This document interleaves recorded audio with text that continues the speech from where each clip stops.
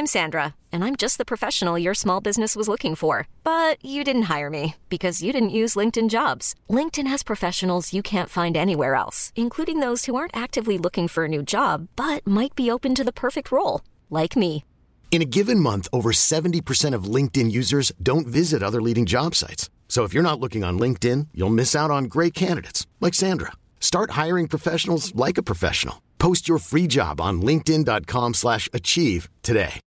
Millions of people have lost weight with personalized plans from Noom. Like Evan, who can't stand salads and still lost 50 pounds. Salads generally for most people are the easy button, right? For me, that wasn't an option. I never really was a salad guy. That's just not who I am. But Noom worked for me.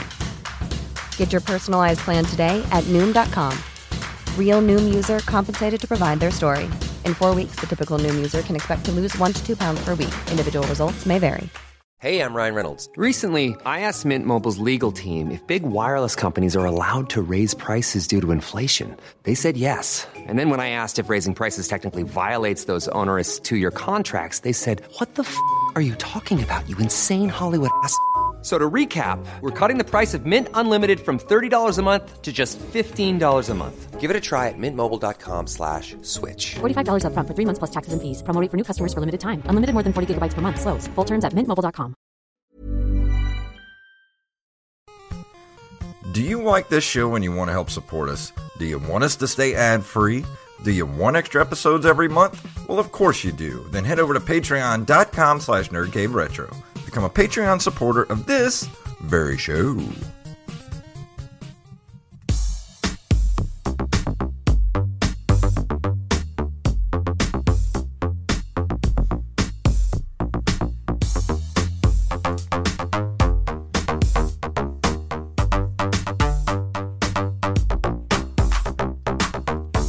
Greetings, programs, and welcome back to another Nerd Quarantine edition of the Nerd Cave Retro Show. My name is Jason Robbins.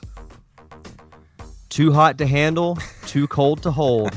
Derek Diamond. Yes. So how has your week been? Well, I watched the Firefly Funhouse match from WrestleMania again. Yeah, hence that's so good. The quote.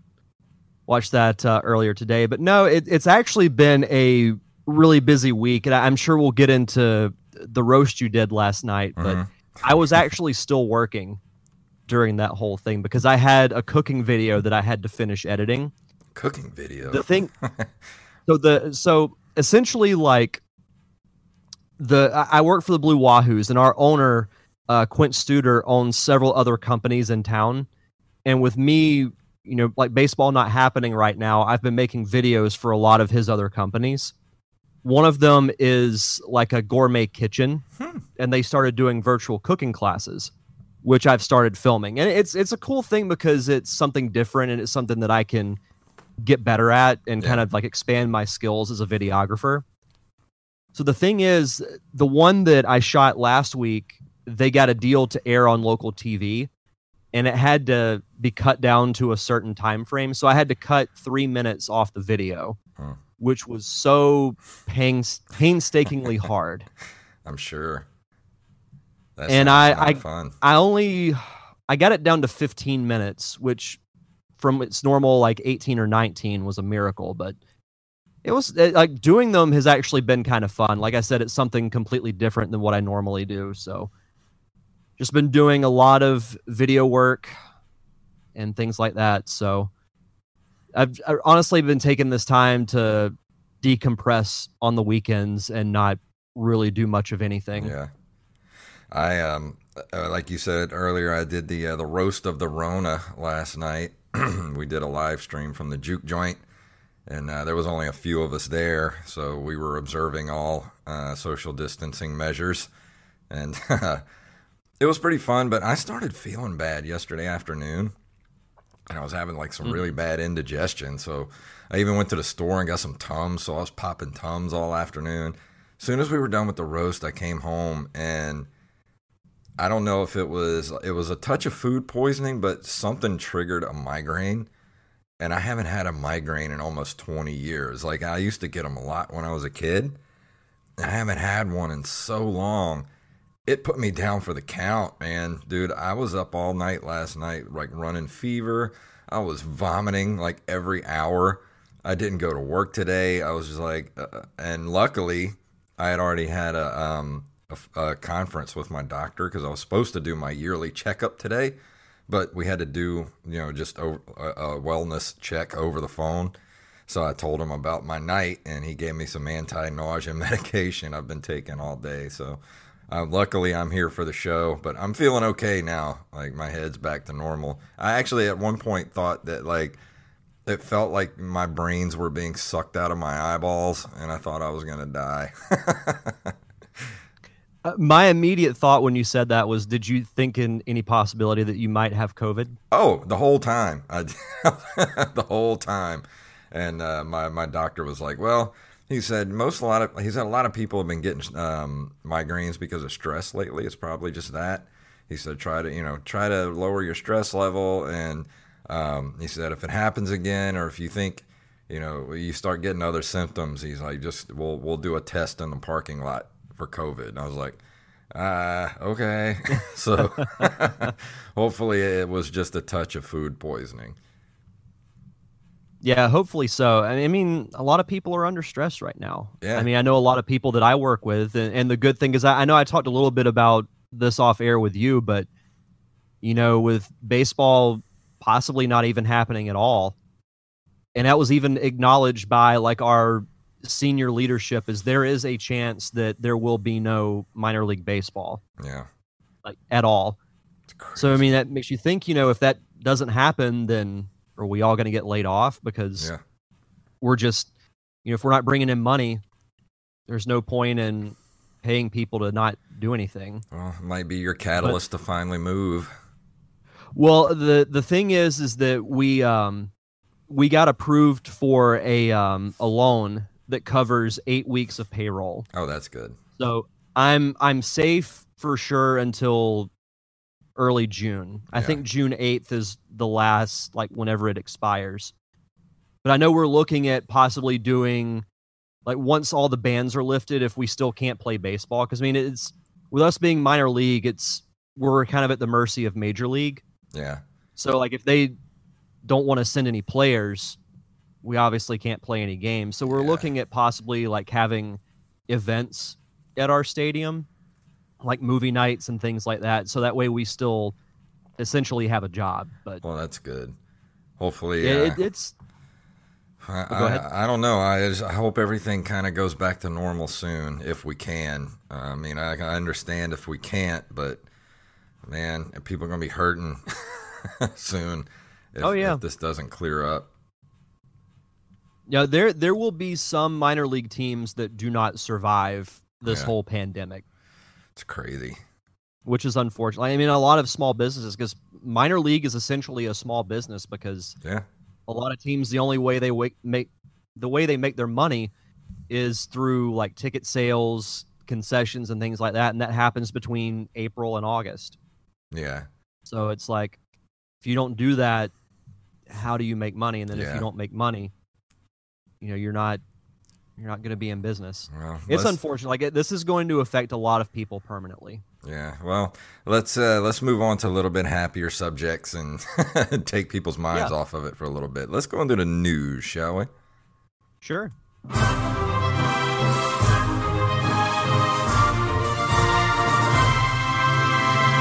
From NintendoLife.com, Sega opened a reviving Sonic's 1993 arcade game that needs your support. Back in 93, when arcade gaming still played a significant role within the video game industry, Sega AM3 released a title called Sega Sonic the Hedgehog. The platformer action game got compared to Marble Madness and was the first time players were introduced to Mighty the Armadillo and Ray the Flying Squirrel.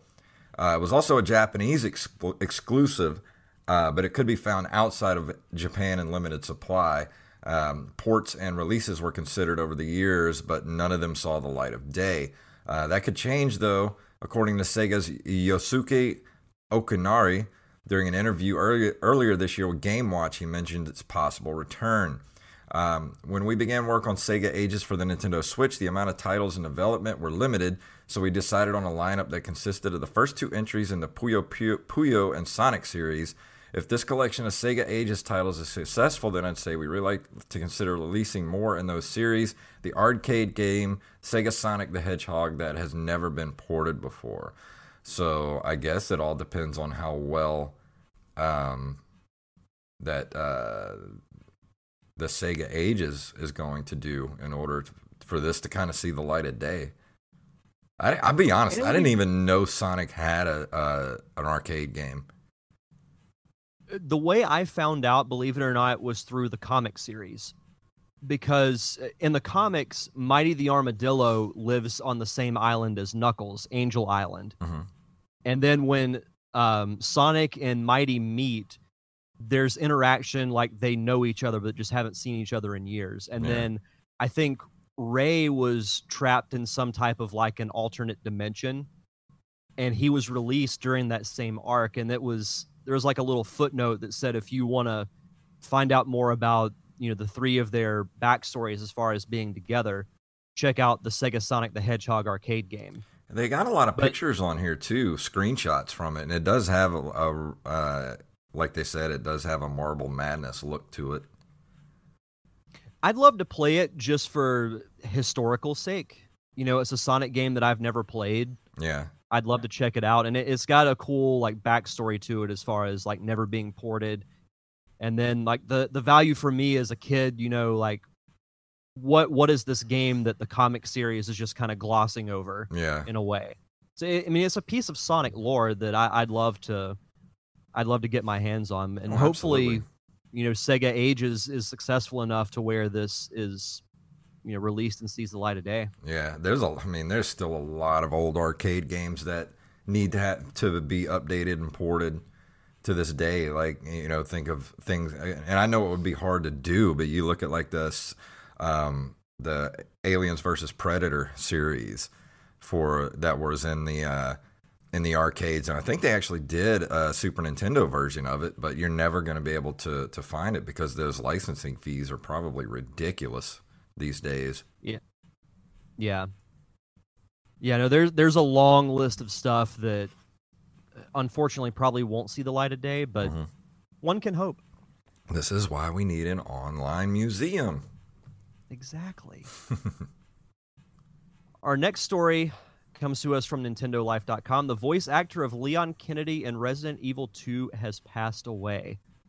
The Resident Evil series has resurfaced in recent years, with Capcom remaking and re-releasing a number of classic entries. There have even been rumors about more remakes and a completely new game in recent weeks. With that in mind, it's incredibly sad to hear Paul Haddad, the voice of Leon Kennedy in Resident Evil 2, has passed away at the age of 56. The cause of death has not been revealed.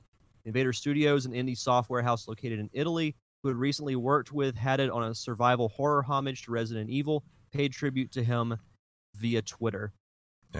He may have best been known with the gaming community for playing one of the main characters of Resident Evil 2, but he also had an acting career in film and television and featured in cartoons like the original Adventures of Super Mario Bros. 3 series. Yeah, this is our second voice actor in the last week that's passed away, so I'm wondering if it's COVID related. I don't know. There's a good chance that it could be. He wasn't that old. Only 56. I Am the Rampage said, going back to our last story, he said he didn't know much about Mighty and Ray. They are on Sonic Mania Plus. He only remembers that Chaotix game on 32X had different characters. Do you remember Chaotix? Mm-hmm. Mighty the Armadillo was in that game as well. So Chaotix was like in the comics, that was like the Knuckles version of the Freedom Fighters. You had Mighty the Armadillo, you had Espio the Chameleon, Vector the Crocodile, and Charmy the Bee. And what's cool is those characters actually, Vector, Espio, and Charmy did in Sonic Heroes. You could play as Team Chaotix, which was a cool little nod to that 32X game, because it never really got like the mainstream press just because 32X was kind of a novelty thing that I don't think lasted very long. But yeah, Mighty was in that game, and both Mighty and Ray were in Sonic Mania as well. And on to our next story. This is about the TurboGrafx 16 Mini, which just came out. Didn't it just come out recently? I think so. This was on Destructoid.com. It says, finally, another way to play Bomberman 93. It's hard to compete against the titans of the NES and SNES Classic Editions, the Sega Genesis Mini. But the TurboGrafx 16 has a lot going for it for a very specific type of audience. Here's what you get with the TurboGrafx 16. The TurboGrafx 16 Mini, the one gamepad, one HDMI cable, and one micro USB cable, but it does not come with an AC adapter. The common response to that is everyone has one, but when nearly every micro console lacks it, hooking up multiple units is annoying if you have to buy adapters for them.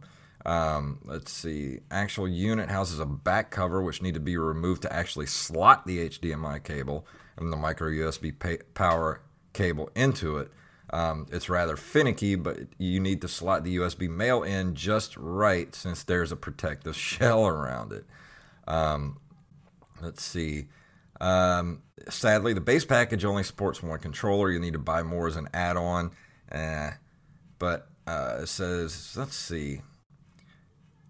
It hosts 6 languages out of the box. That's crazy. And the games that come with it is a combination of 2 collections, U.S. releases and Japanese for the PC Engine. Let's see, some of them are like Air Zonk, Alien Crush, Blazing Lasers, Bomberman 93, of course, Bonk's Revenge, Chu Man Fu.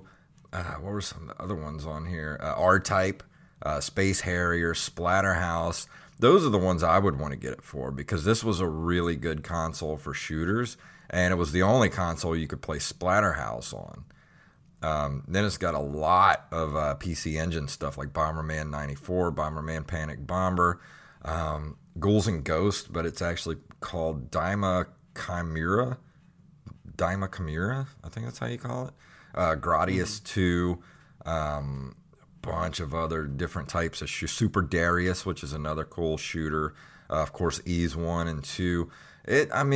I would love to get my hands on it. We've talked about this before because if you're a shooter fan, then this is the mini console for you. The bad thing is this thing's $100, and I just don't know if there's enough nostalgia for the TurboGrafx 16 to plop down $100 for this thing. That, and to me, there's no excuse to not have an AC adapter. Yeah, exactly. I'm sorry, but like the response of, well, everyone has one. So what? Yeah. Everything should come with its own power source. Yeah. That's just a common sense thing.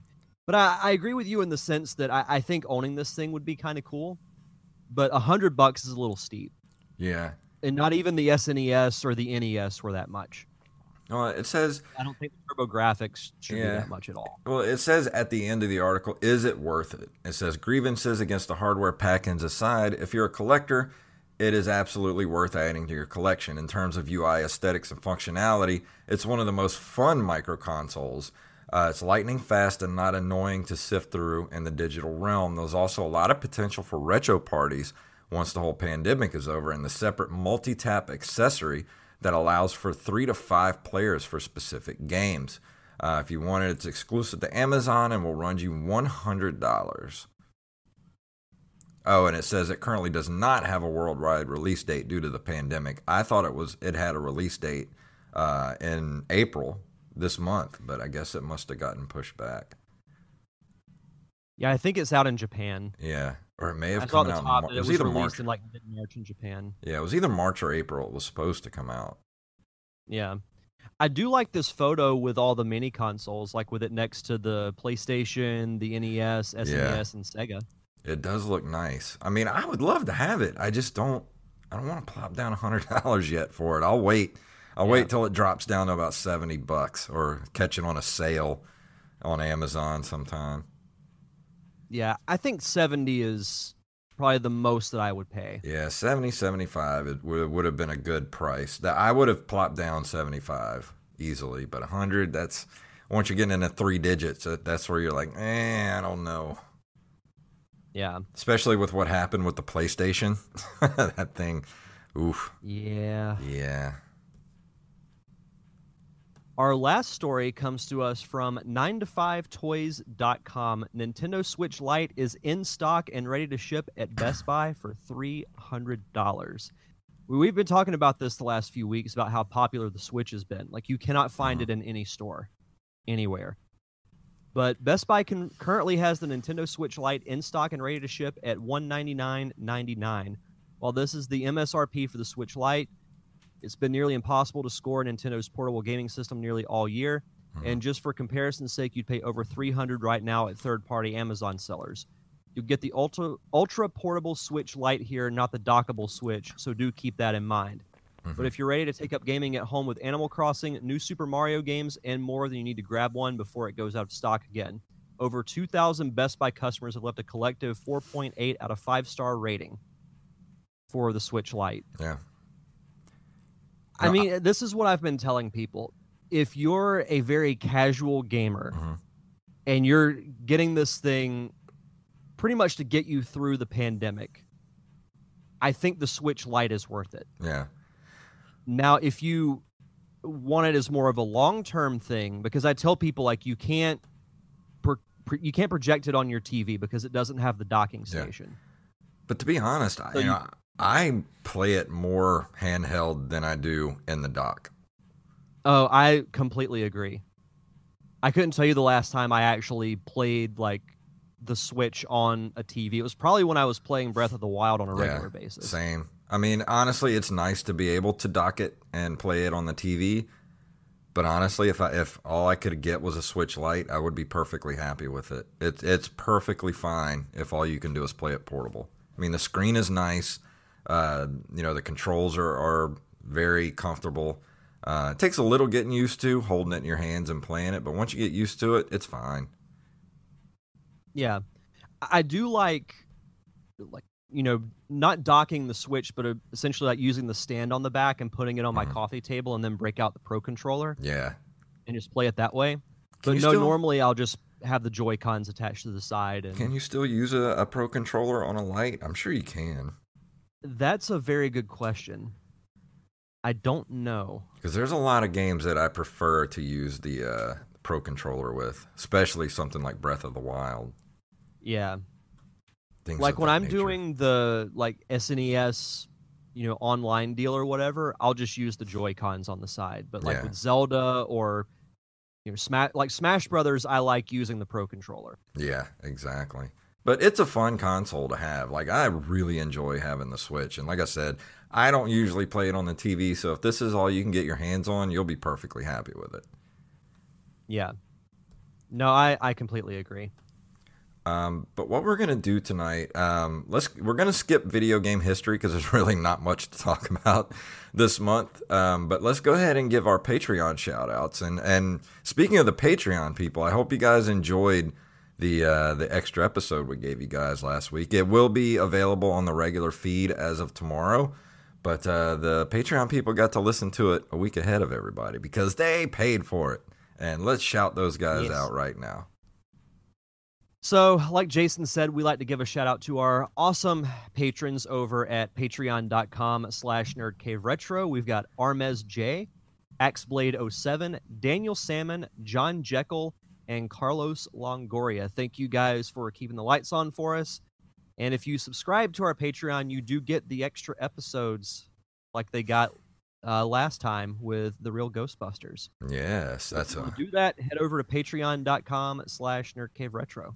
And tonight, we're not going to be doing a review, but let me play some transition music right here.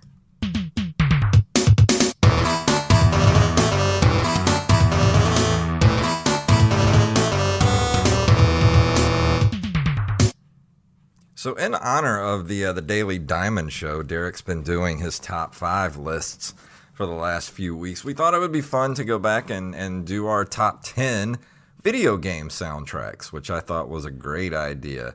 And so how do we want to do this? We want to start off at number 10 and then bounce back and forth to number 1. And then we've got a bunch of people to read that responded on the Facebook page.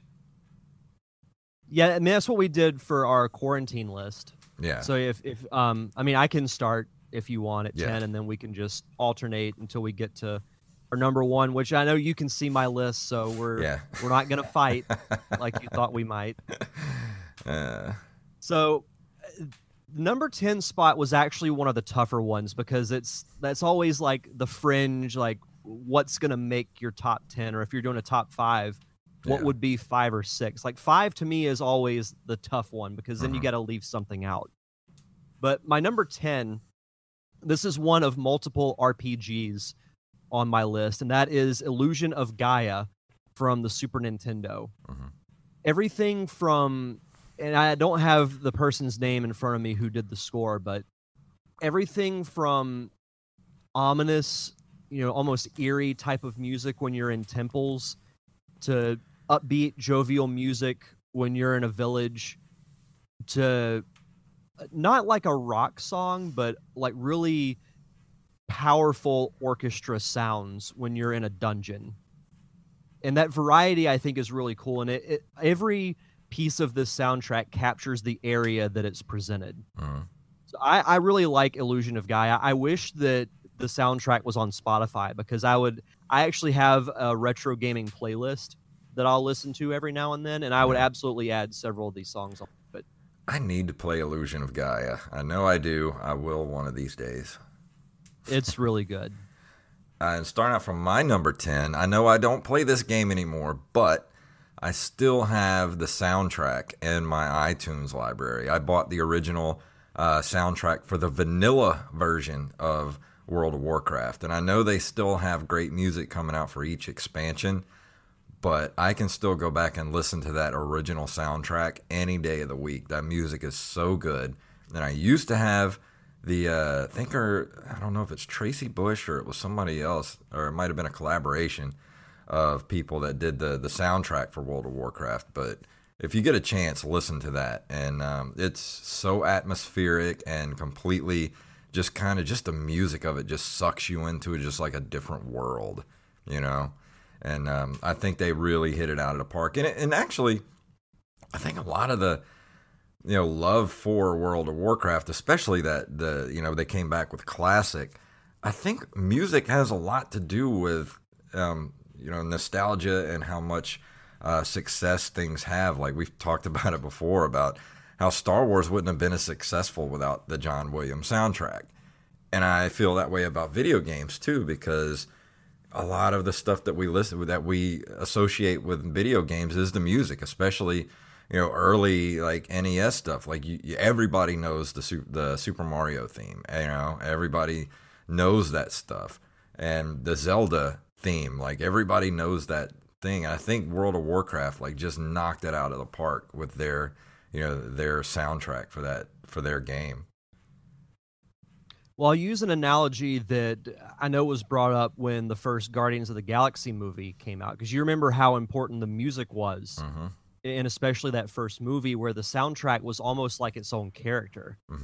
I feel like in a lot of these old video games, the music is almost like a character in the game, because so many moments that I have from thinking back of playing like Mario World and Link to the Past and even the N64 games, one of the first things I picture is the music. Yeah. And I think it's for that reason. But no, I agree 100% with everything that you said. But my number 9 is a game that I actually played through and beat this past weekend, and that is Super Mario World. Yes. Now, I will preface this by saying that I limited myself to one title per franchise. But which was hard to do. Yeah. Otherwise, like my top 5 would have been all Zeldas. But Mario World, and a lot of the Mario music is fantastic throughout all the games. But when you think of Mario World, you think of that, they call it the athletic track that plays through most of the worlds, like the really fast, upbeat one. But even like the slower, more mellow track that's in the caverns that you go to. And I love the song for when you go into a castle or a fortress, how it has that at the very beginning, and then it goes into almost like I don't want to say a ballad, but it has this little like jaunty type of sound to it, and then you hear the dun dun dun dun, dun, dun, like little powerful songs like that are so great. And I know I was texting you about how frustrating the special world was for me, because I built up my lives to where I had the max number. Yeah. And by the time I finally beat the special zone, I was in like the low 70s. Jeez. Of lives lost. Like that zone is hard. Like extremely, like borderline frustratingly hard. It's been a while since I've been there. It's a very harsh mistress. I will say that. One of my favorite pieces of music from Super Mario World is the water levels with the ragtime piano. Mm-hmm. Yeah, I love that. I could listen to that all day. Yeah.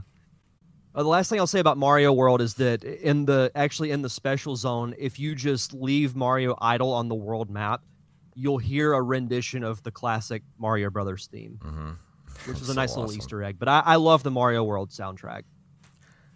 Coming in for number 9 for me is Teenage Mutant Ninja Turtles for the NES. I know a lot of people don't like that game. I think it gets a bad rap. I think it's a great game. It's also got great music. And even though it was published by Ultra, which was a subsidiary of Konami, so that they could get around the Nintendo rules of only being able to release 3 games a year, Konami started Ultra, which was a subsidiary of theirs. And if you know anything about the Konami games, they always had the best music because the Konami games actually had a separate sound chip in the games themselves that worked with the NES so that they could get more sounds and more layers in their soundtrack. So that's why the Konami games always had some of the best music. Actually, I've got quite a few Konami games on my list. But if you go back and just listen to the Ninja Turtle soundtrack, it is so good.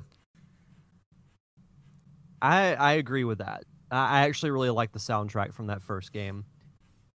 We're going to keep with the Ninja Turtles theme for my number 8, and it is Teenage Mutant Ninja Turtles 4 Turtles in Time. Mm-hmm. I loved this game growing up. I love the arcade game when I would get a chance to play it in an actual arcade, but my go-to Turtles game was Turtles in Time for the Super Nintendo. It's a great port for the Super Nintendo. It's a fantastic port of that game. Yeah. No, it absolutely is. What I like about this soundtrack is there are a lot of soundtracks that try to be like really like epic sounding and have that orchestra feel to it. Ninja Turtles 4 was not like that. Like it had a little bit of every song was just upbeat and almost had like a rock type of feel to it. And the soundtrack was a little different from the port than it was for the arcade version. Because I've gone back and listened to both.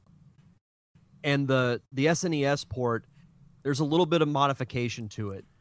But every song is just like it almost sucks you into the game because of how like fast paced, and you just feel like you have to constantly be on the move and fighting the Foot Clan and everything like that. But yeah.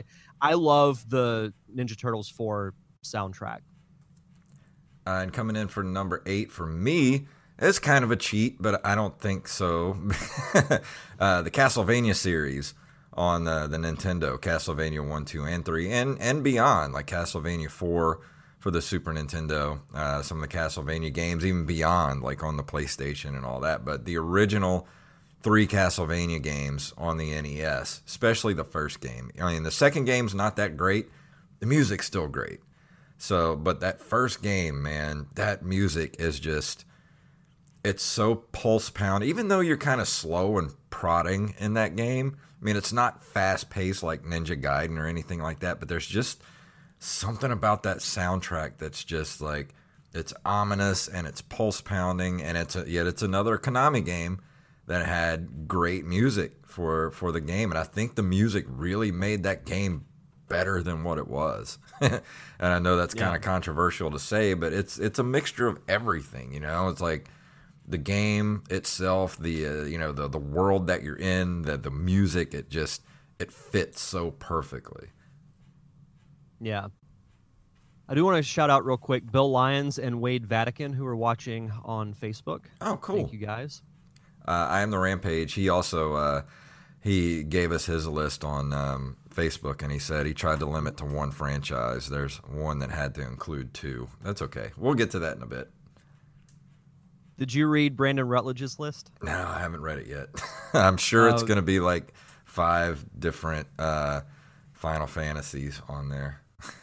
He touches on that, but we'll save that for a little bit later on in the show. My number 7 is Banjo-Kazooie, and I've professed my love for this game so much. I call it one of the most perfect 3D platformer games ever made. And one of that reasons is because of the music.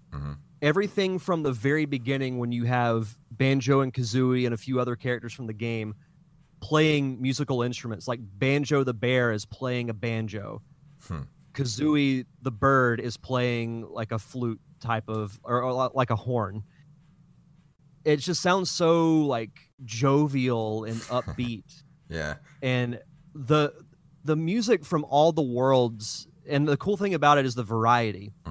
There's a level called Mad Monster Mansion later on in the game, and it has this very like ominous organ at the very beginning with the sound effects of wolves howling in the background and ghosts cackling and things like that. Just like that mixed with the organ was just a fantastic balance. And then you had levels like Click Clock Wood that was actually 4 levels in one, because you would have to revisit this level throughout various seasons. And the music would change with that. Like with the winter version, it would almost have like this little bit of a Christmas type of feel to it. And then with Gobi's Valley, the desert world, you had this almost like an Egyptian score type of feel to it. So it's had such great variety, and I love the soundtrack. I might still have the CD for it at my parents' house, because I had the soundtracks for both Kazooie and Tooie that were available as like a Nintendo Power subscription. I still need to get a copy of Banjo-Kazooie. I've never played it, and I want to. It's so freaking good. And they did, so when Banjo-Kazooie was announced as a character in Smash Brothers, they made Spiral Mountain the main hub world, one of the stages, and they did remixes of like the Banjo-Kazooie theme in a few of the worlds, and man, they knocked it out of the park with that. That's cool. The music for that game is excellent. And for my number 7, I cheated again by doing a series, the Uncharted series, because I say 1 through 4.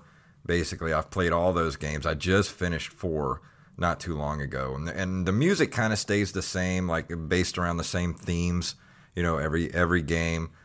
So that's why I included it as a series, because I could go back and listen to that music anytime. It's got such a like adventurous, like big orchestra sound to it, and it just kind of, I don't know, it makes you want to go like run through the jungle and like find lost cities and treasure. It just and you can listen to them like on like Spotify and stuff, like all that kind of stuff, and they're so good. Even if you've never played the game, you would love the soundtrack.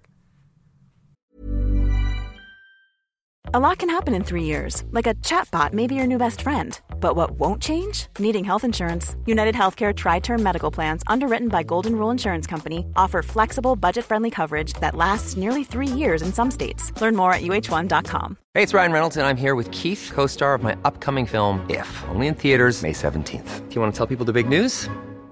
All right, I'll do it. Sign up now and you'll get unlimited for $15 a month and 6 months of Paramount Plus Essential Plan on us. MintMobile.com/switch. Upfront payment of $45 equivalent to $15 per month. Unlimited over 40 gigabytes per month. Face lower speeds. Videos at 480p. Active Mint customers by 531.24 get 6 months of Paramount Plus Essential Plan. Auto renews after 6 months. Offer ends May 31st, 2024. Separate Paramount Plus registration required. Terms and conditions apply if rated PG. This is a series that's on my list that I need to play. Oh, you need to. Especially, do you have a PlayStation 4? Mm-hmm. You do? Yeah, you need to get the... So you've never played any of the Uncharted games? I have not. You need to get the collection. You can probably pick it up for about $15 at Walmart or something, or even like at GameStop. It's worth it. Absolutely. Okay. My number 6...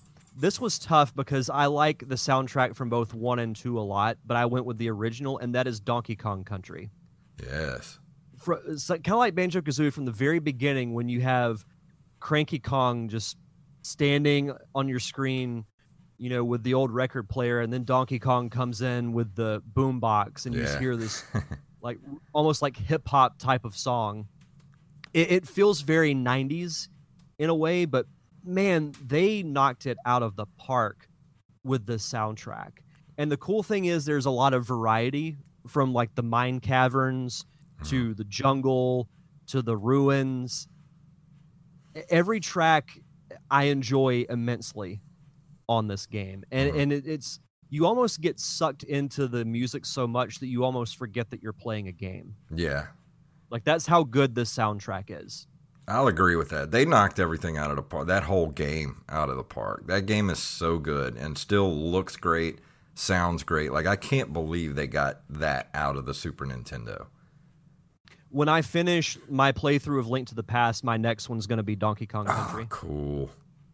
Coming in at number 6 for me is one that Derek's already covered, the Super Mario World soundtrack.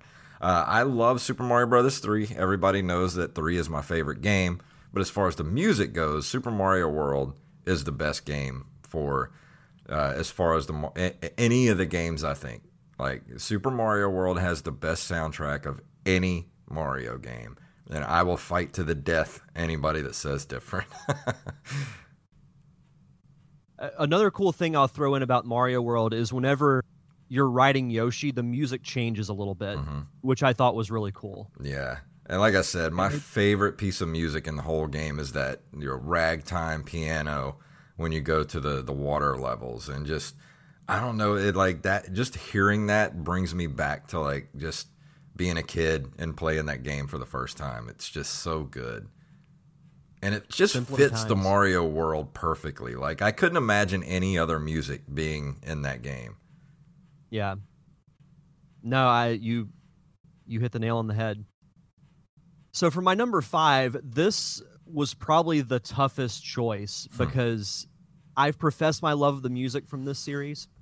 It came really close between 2 and 3, but I went with Sonic the Hedgehog 3 because I love the opening theme because it has a very epic feel to it. But every piece of music from like the start of Sonic 3 to the end is fantastic. From Angel Island Zone that has this almost like an adventurous feel to it. Then you've got Hydro City, which is one of my favorite Sonic tracks of all time. Then you've got, let's see, no, Casino Night was Sonic 2, but there was a Casino World in Sonic 3 that had almost like a creepy carnival type of feel to it. Yeah. But this soundtrack, and it was rumored, and I want to say they said it wasn't true, but there was a rumor that at one point Michael Jackson worked on the soundtrack for this game. I was wondering if this was the one that he did that on. Yeah. Supposedly it was Sonic 3. But I'll praise the soundtrack for all the classic Sonic games until the day I die, but if I had to pick a favorite, it would be Sonic 3, but it's very close with Sonic 2. Yeah. But 3, to me, edges it out. I was playing Sonic 3 for a while there on the Mini, and yeah, that music really is good. Let's see, number 5 for me, it's going to be Mega Man 2, which I think Mega Man 2 is probably NES perfection as far as just an action game. Everything in that game is perfect. The controls, the music fits everything perfectly. I wish I could just listen to the soundtrack all day. Like, that's what I would do, is just listen to the soundtrack, because that game, I have so much nostalgia for Mega Man 2, and it, like, just thinking about the music actually gives me goosebumps sometimes because I love playing that game so much. And like I said, that game is absolute NES perfection. When you say, think of the first NES game that comes to your head, Mega Man 2 is usually on that list. One of the first games that pops in my head. And I love the music for that game. That game is perfect in every way. The Mega Man theme is one of the most iconic from that era. My number 4, I'm kind of cheating a bit on this one because it's a compilation of a lot of soundtracks, but it's Super Smash Bros. Ultimate. And I say that because it essentially takes all the tracks from all the Smash Brothers games and puts them in one. But the team that created this soundtrack made some amazing orchestra renditions of classic Nintendo themes. Yeah. I want to say I sent this one to you some time ago, but they did a orchestral version of the Tetris theme. Oh yeah. That is incredible. Mm-hmm. It still gives me goosebumps listening to it. But just imagine hearing like the Hyrule theme with an orchestra, the Mario theme with an orchestra, Star Fox, Metroid, all your classics that are in like remastered orchestra audio. And it's amazing. I've found YouTube playlists that have all the tracks that encompass, like this game has hundreds of audio files. I wonder why they've never made put it on Spotify. I don't know. I wish they would, because there would be a lot of these that I would add to my my running playlist. Yeah. Like this soundtrack is absolutely incredible. Like to me, you could make the argument that it's the best collection of video game music ever put together. Wow. I mean, I imagine so. It's got every character in there, and you get pretty much the theme for every character. So, well, that's what I'm saying, is that it might be a little unfair to say that, but I don't disagree with it. Coming in at number 4 for me is Final Fight for the Super Nintendo. And you know, of course the arcade version as well. It was pretty much the same music. I love the music for Final Fight. That was actually the transition music before we went into this segment.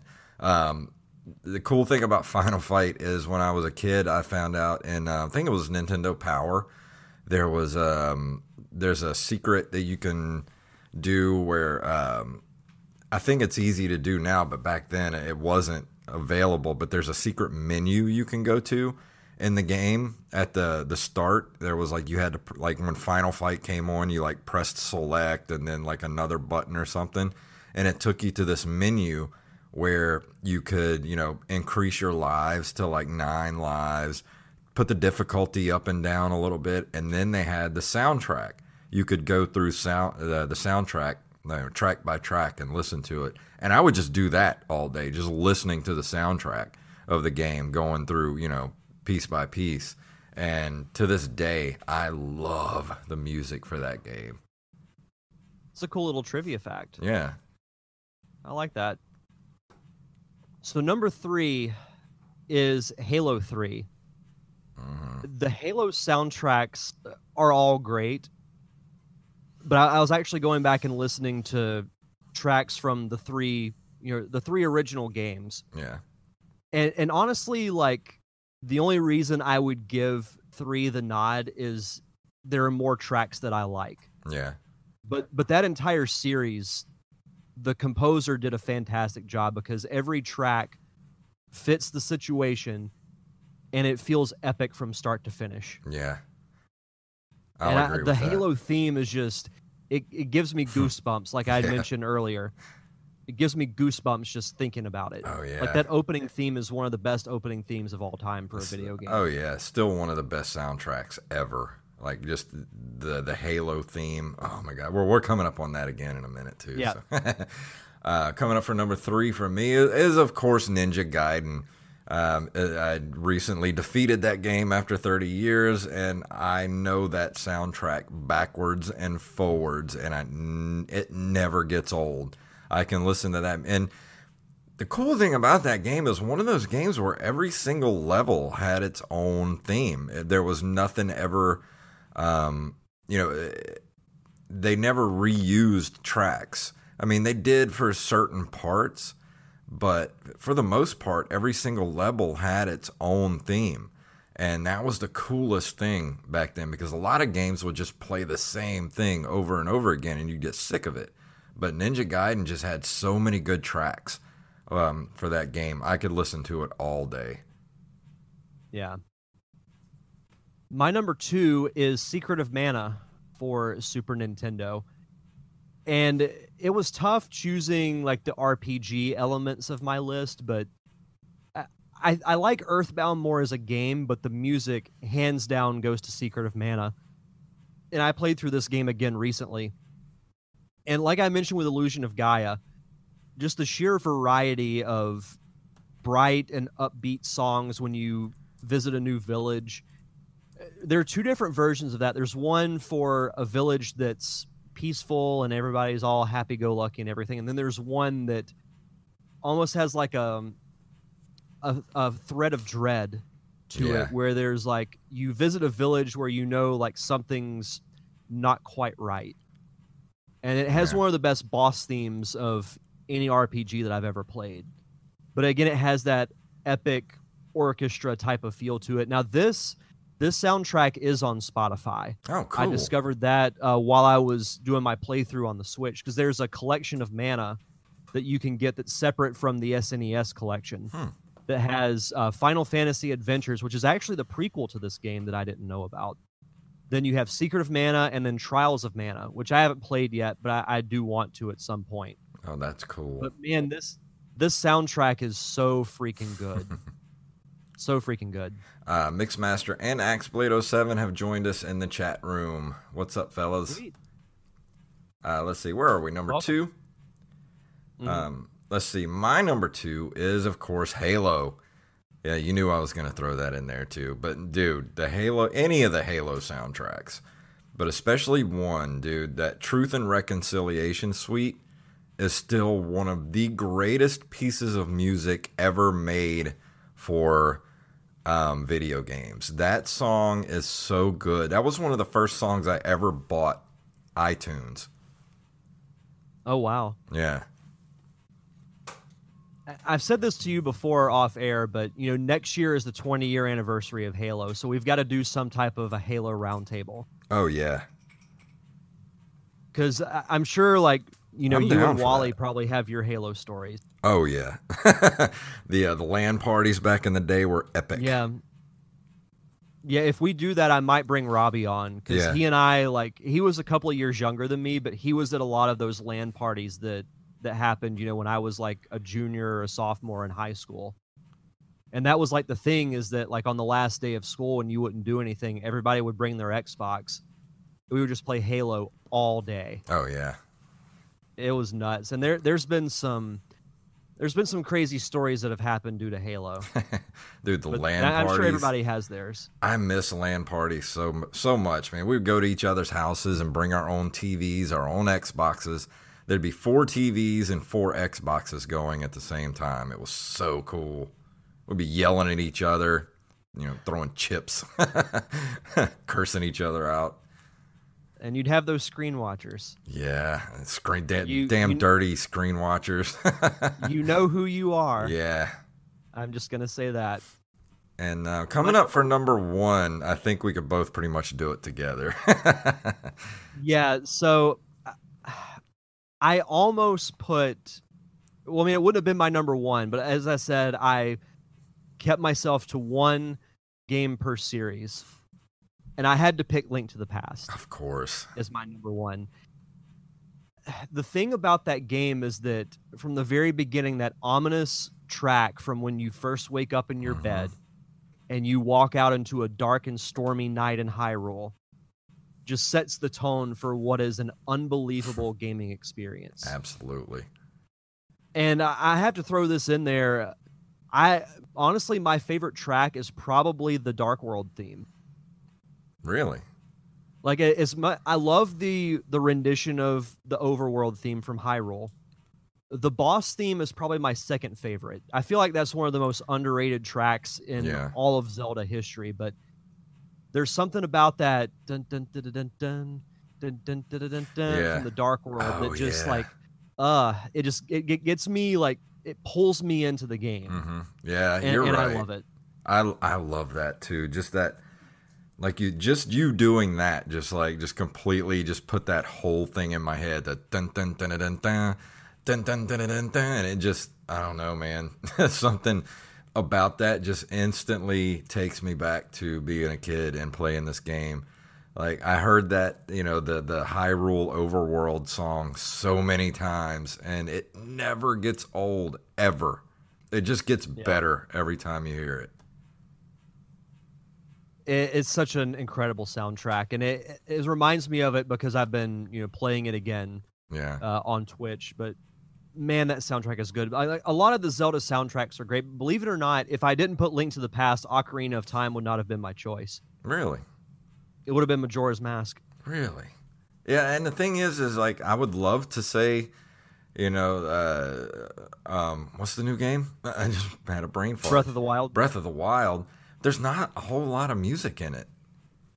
There's really not. And I mentioned earlier that a lot of times soundtracks almost seem like their own character. Yeah. That's my biggest knock in Breath of the Wild, is that there's no real, outside of a few tracks that I think are good, the overall soundtrack is kind of lacking. Like whenever you're out exploring Hyrule, it's more like nature sounds in a way. Yeah.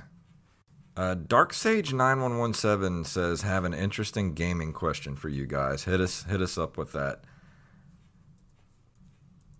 And we'll wait till he comes back with that. But yeah, you're right. There was just that was the only thing I felt was missing in Breath of the Wild, was a good soundtrack. It was always more kind of I don't know, like just nature sounds and things like that. You know, like I don't know. It just felt empty without a soundtrack behind it. The track that plays whenever you infiltrate Hyrule Castle, I love that one. That's my favorite track, probably from that whole game. Yeah. But we're done with our list. Do you want to go ahead and move on to some of the lists that people threw at us on Facebook? Yeah, and I think AxeBlade07 commented on Twitter. If you wanted to pull that up. Yeah, let me... did he do that on your page, or... It was on the Nerd Cave Retro one. Okay, here we go. We got one from... at Cultural Divide did one as well. Yeah, AxeBlade did one. It was... he says, not in any real order, but all in my top 10. Too hard to rank 1 and 10 on these. I have such fond memories the first time I heard them all. Number 10, Banjo-Kazooie. Number 9, Symphony of the Night. I will agree with that. So good. 8, Lords of Thunder. 7, Killer Instinct Gold. 6, Ys Book 1 and 2. I'm sure he's going to be picking up the what's it called? TurboGrafx. I'm losing my mind right now. Number 5 is ActRaiser 1. That is a good soundtrack. 4, Revenge of Shinobi. 3, Super Metroid. I can't believe I didn't put a Metroid on my list. Number 2, Super Mario Sunshine. And number 1, Zelda Ocarina of Time. That's a good list. A good solid list. Mm-hmm.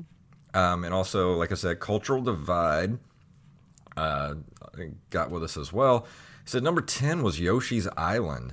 I'm not too familiar with Yoshi's Island all that much. That's a good one, too. Number 9. It has a little bit of a Mario World feel to it. Yeah, I always knew that, but I don't know, it looked too cutesy for me, and I never played that game. I think you'd like it if you tried it. It's a unique Mario game, but not in a bad way. Yeah. Number 9, Hotline Miami 2. Number 8, Terraria.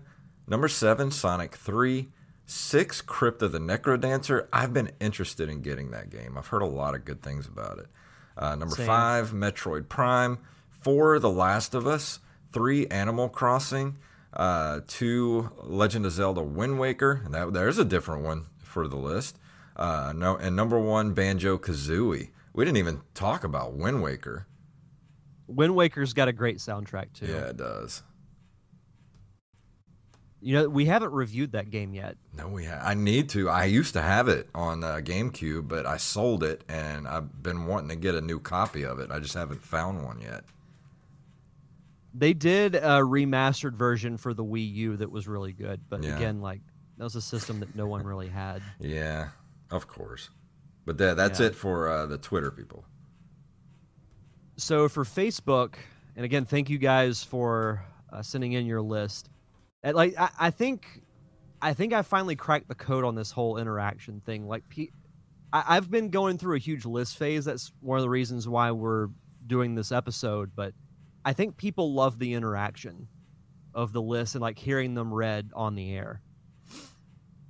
Let's see. Robbie Rawls, I mentioned him earlier. The Halo soundtrack will always be my favorite. Tough to argue that one. It's like we said, all the soundtracks for those games are great. Victoria Watson says Halo 2 is the best soundtrack hands down, but I also like Far Cry, Fable, and any Elder Scrolls stuff. The Skyrim soundtrack is really good. Yeah. Like that. Jacob Sasser, let's see, he names off Grand Theft Auto Vice City, NHL Hits, Ocarina of Time, Donkey Kong Country, and Halo 3. If you're a fan of 80s music, Vice City is right up your alley. Oh, yeah. I love the Vice City soundtrack. Dark Sage actually came back with the question. I think it's an interesting question. He says, I am interested in the game Ghost of Tsushima that is coming out because the Mongolians are the main antagonist. However, the game is based on historical accuracy. I know from history the Mongols did unspeakable and horrific things to many civilizations they came into contact with, and I am worried that they will be made into cartoonish villains or dumbed down. My question is, how do you portray the Mongols in a game like this? What is going overboard and what is acceptable in today's society? Well, That's a good question. Look at all the games that actually have Nazis in them as well, and they're not portrayed as cartoonish. I mean, I think there's a way to do it. I mean, you're talking about a society that was around, 1,000 years ago? I think it's okay to pretty much portray them, and that is historically accurate, and I don't think you're really going to upset anybody by that. I mean, it's something that happened 1,000 years ago, and you're just playing a video game about it. It's not like you're playing. I mean, we're playing stuff about today's society with Grand Theft Auto, where you're throwing hookers out of a car. I mean, yeah. I mean that's my take on it. I think it's okay to portray them in a very realistic way. Yeah. No, I completely agree with that. But no, that was a very good question. Yeah, it was. Let's see. Lucas Sasser, he throws in Halo, Assassin's Creed, Yoshi's Island, Donkey Kong Country, and Jet Moto. Never played the Jet Moto games. I don't think I did either. Let's see. Tyler Watson, the fact checker to the fact checker of the Nerd Cave Retro Show. In no particular order, Mega Man 2, Super Mario Brothers, Link to the Past, Mega Man X, Sonic 2, Donkey Kong Country, Castlevania, Earthbound, Super Mario World, and Ocarina of Time. That's a solid list. I'm surprised he didn't throw in a Final Fantasy just to... Oh, well, we're getting to that. So Brandon Rutledge, I will try to restrict myself to just one Final Fantasy game. Honorable mentions to any Final Fantasy game I left off this Lord. He knows my feelings too well. I love it. That's fantastic. Number 10, Halo 2. 9, Mega Man X. 8, Super Mario Brothers 3. 7, Wild Arms 3. 6, Super Castlevania 4. 5, Legend of Dragoon. 4, Final Fantasy X. Or is it 7? 3, Street Fighter 2. Number 2, Legend of Zelda: Link to the Past. And number 1 is Kingdom Hearts. Yeah, is it Final Fantasy X, 7, or 23? The world may never know. Do you know about the sequel to Final Fantasy X? What is it, like 14? 13? No, you'll love this. Final Fantasy X-2. I'm done. That you can't do that. I know. That was my thought. I'm like, wait a minute. The sequel is Final Fantasy 11 because 10 is a sequel in itself to 9 other games. All right. Just because of that, I will never play a Final Fantasy game, even though I've almost been talked into it a few times by some of our listeners. I'm not doing it just because 10-2 is the stupidest thing I've ever heard. You should look it up when we're done. No, I'm not going to. Jacob Craig weighs in. Yes, Jacob Craig. Number 10, Guitar Hero 3. 9, EA Sports UFC 3. 8, Fight Night Champions. 7, Star Wars Battlefront 2. 6, Grand Theft Auto 5. 5, Call of Duty Black Ops. 4, Kingdom Hearts. 3, Halo 3. 2 Super Mario Brothers, and number 1 Grand Theft Auto Vice City. Surprised we haven't seen more Kingdom Hearts in this list. A lot of people love that game. It's a game I need to review eventually. Yeah, me too. I need to go back and play it again. I haven't played it in a long time. Yeah. Carlos Longoria is our final list. There's so many to choose from. I agree with that.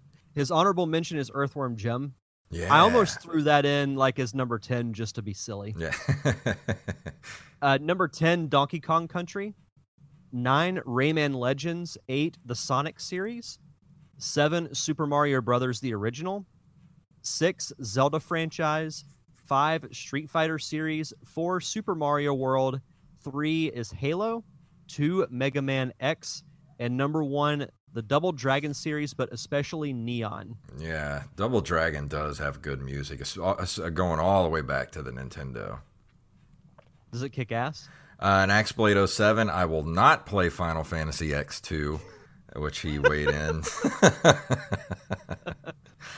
Mixmaster said his favorites includes, he's on the chat room right now, he says his favorites include Symphony of the Night, Blaster Master. Oh yeah, Blaster Master's got some good music too. I forgot about that. That is one of the greatest hidden gems of the Nintendo is Blaster Master.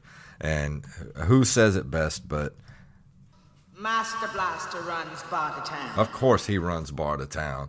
And then there's Ocarina of Time, Donkey Kong Country 2, Super Castlevania 4, Super Ghouls and Ghosts. That's a new one. He just said, sorry I don't have top 10, just threw in a few. That's fine. Yeah, just your favorite ones.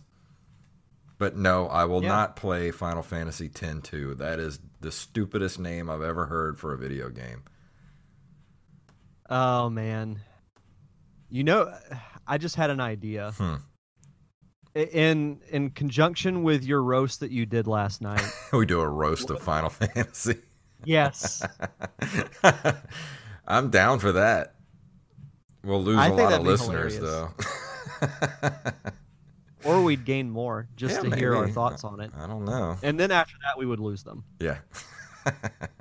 I've never played one, so I don't even know if I could roast them other than they have the worst naming or worst numbering system of any video game. And look, we can talk all day about the weirdness that is the Zelda timeline, but that is nothing compared to how awful the Final Fantasy naming convention is. Agreed. That's hilarious. But this was a fun episode. I enjoyed doing these lists. Yeah. So should I reveal what I'm going to review as my bad game next week? Yes, please. Okay, so I made a deal because I am a team player that I haven't reviewed too many bad games. It seems like Jason always gets the I short always end of the end up stick with the bad games. How does that happen? So I am throwing myself into the fire that is known as Superman 64 for the Nintendo 64. I have never played this game, and I am not looking forward to it. It is so bad. You're going to hate life while playing this game. Because I've watched video and I've read reviews, and just from the video alone, I'm like, I already hate this. Taxblade says, oh my God, dumpster fire time. Yes. Mixmaster said Double Dragon Neon was awesome, and I Am the Rampage said it is on PS3, or if you have PlayStation Now, you can stream it on PS4. No, I let my PS Now lapse last year, so thinking about maybe doing it because I know there's a lot of good games on there right now for free.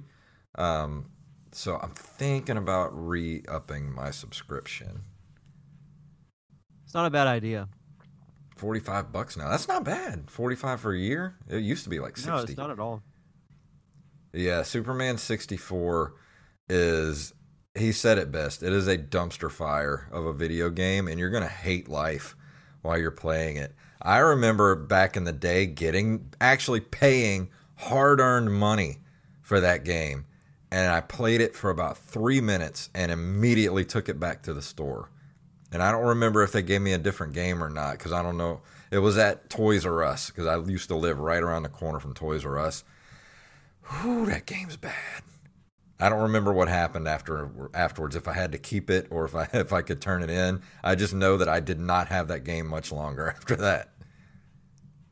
The game made you black out. It did. Like, I lost a good week of my life after that. Yeah, Mixmaster, he says he loves the N64, but he's never played Superman 64, and you are a very lucky man. Derek is about to jump into basically a dirty swimming pool that has never been cleaned in like 30 years. And then it's full of gasoline, and then it'll be on fire. And that is Superman 64. I feel about as uncomfortable as this is the week leading up to when I got roasted on my podcast. Yeah. If they actually made a video game that like it was like the cartridge was actually made of human feces, it would be Superman 64. Well, I've already told you my short review of this already, like not having played the game, and that is that the cartridges should all be made out of toilet paper because there's nothing in it but shit. Yep, exactly. It's so bad. I can't wait till next week. So yeah, you guys will have that to look forward to. I'm throwing myself in the dirty swimming pool for the greater good of the Nerd Cave Retro Show. Derek is officially going under the bus. So is there anything you want to throw out there before we leave tonight? Yeah, I did actually want to throw out, there's going to be a cool episode of the Derek Diamond Experience. So we didn't even mention CyberCon. Oh, yeah, I forgot about that. Last week. Yeah, we did our CyberCon panel about how COVID is going to affect the film industry, which I felt like was a great panel. Mm-hmm. You know, and I had a great time doing it. And I am going to release it as a future episode once I get the video from CyberCon, which I saw that I think they're cutting all the panels individually now. So maybe within the next couple of weeks, I'll be able to grab that and then post the audio. I tried my best to record it, but there was so much echo going on my end. There was no way it would be listenable.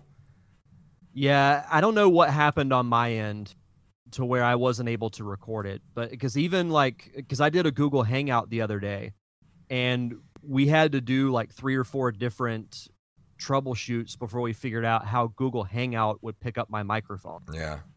It does that to me really every weird. time. Every time I use a Google Hangout, it like doesn't recognize anything of my settings that I had them on before. It makes no sense. That's why we never used Google Hangouts for this show, because remember we talked about it for a while because Skype was such a dumpster fire. But Discord seems to be doing pretty well if they just quit changing shit. Their updates of the day. Their updates, they always change something, and we have to go and just figure out what the hell they did wrong. Yeah.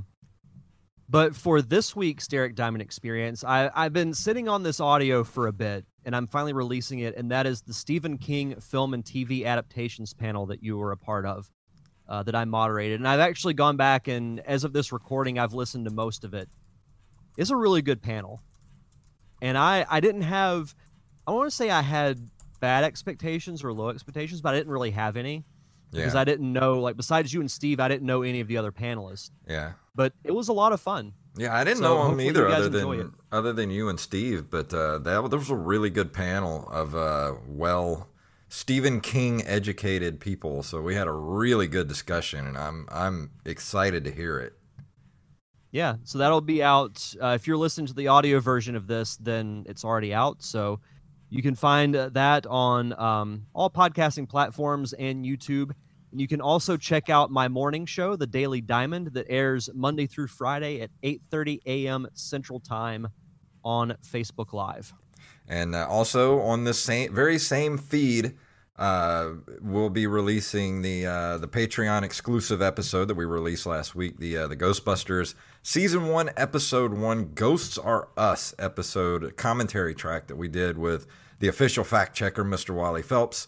And we recorded that a few weeks ago, and we had it in the can, and we decided to release it for the Patreon people last week, but it will be available on the feed tomorrow morning at the same time as this episode drops, I think. Maybe 30 minutes later or so, but around the same time they'll be out. So you'll be able to listen to that after tomorrow. I think that's just about it. Anything else before we walk out the door this evening? No, I think that's it. Oh, do you want to talk about our your stream this weekend? Oh, yeah. I'm going to be doing Teenage Mutant Ninja Turtles this weekend, Saturday to be exact, at 4 p.m. Central Time, 5 p.m. Pacific. And hopefully we're going to try to do it in a way where I'll be able to screen share with Derek, and he's going to be on the stream with me. You won't be able to see him, but you'll be able to hear him. And he'll be guiding me through the Nintendo Teenage Mutant Ninja Turtles, because I want to try to get as far as I can through the game. And usually I just kind of fumble around in the game and eventually make my way to the Technodrome. But I want us to maybe use a walkthrough so I can get as far as I can as quickly as I can, and get Derek's. See, I have a brother named Eric, and I always call you Eric sometimes. But Derek, get his commentary as I'm going through the game. You can call me the Spirit Guide. Yes, the Spirit Guide. It's going to be fun. I can't wait. I've been wanting to play that game for a while. I just got it complete in box. I won an eBay auction last week for $15. And that's not bad at all. So I'm quite excited. But let's go ahead and walk out the door, shall we? Yeah. If you would like to email us, you can email us at nerdcaveretro@gmail.com. We are at nerdcaveretro.com. We're on Instagram and Twitter at nerdcaveretro, and individually at jfunktastic and at Derek_Diamond. We're on Facebook at facebook.com/nerdcaveretro. We're over on Patreon at patreon.com/nerdcaveretro. And we're about halfway to that $50 level where we will do those extra episodes every month. So go throw us a couple of bucks and we'll do the extra episodes for you guys every month. And if you can't do that, can't go throw us a buck or two a month, leave us a review wherever fine podcasts are sold. So Derek, please tell them what it's all about. May the way of the hero lead to the Triforce. Yes.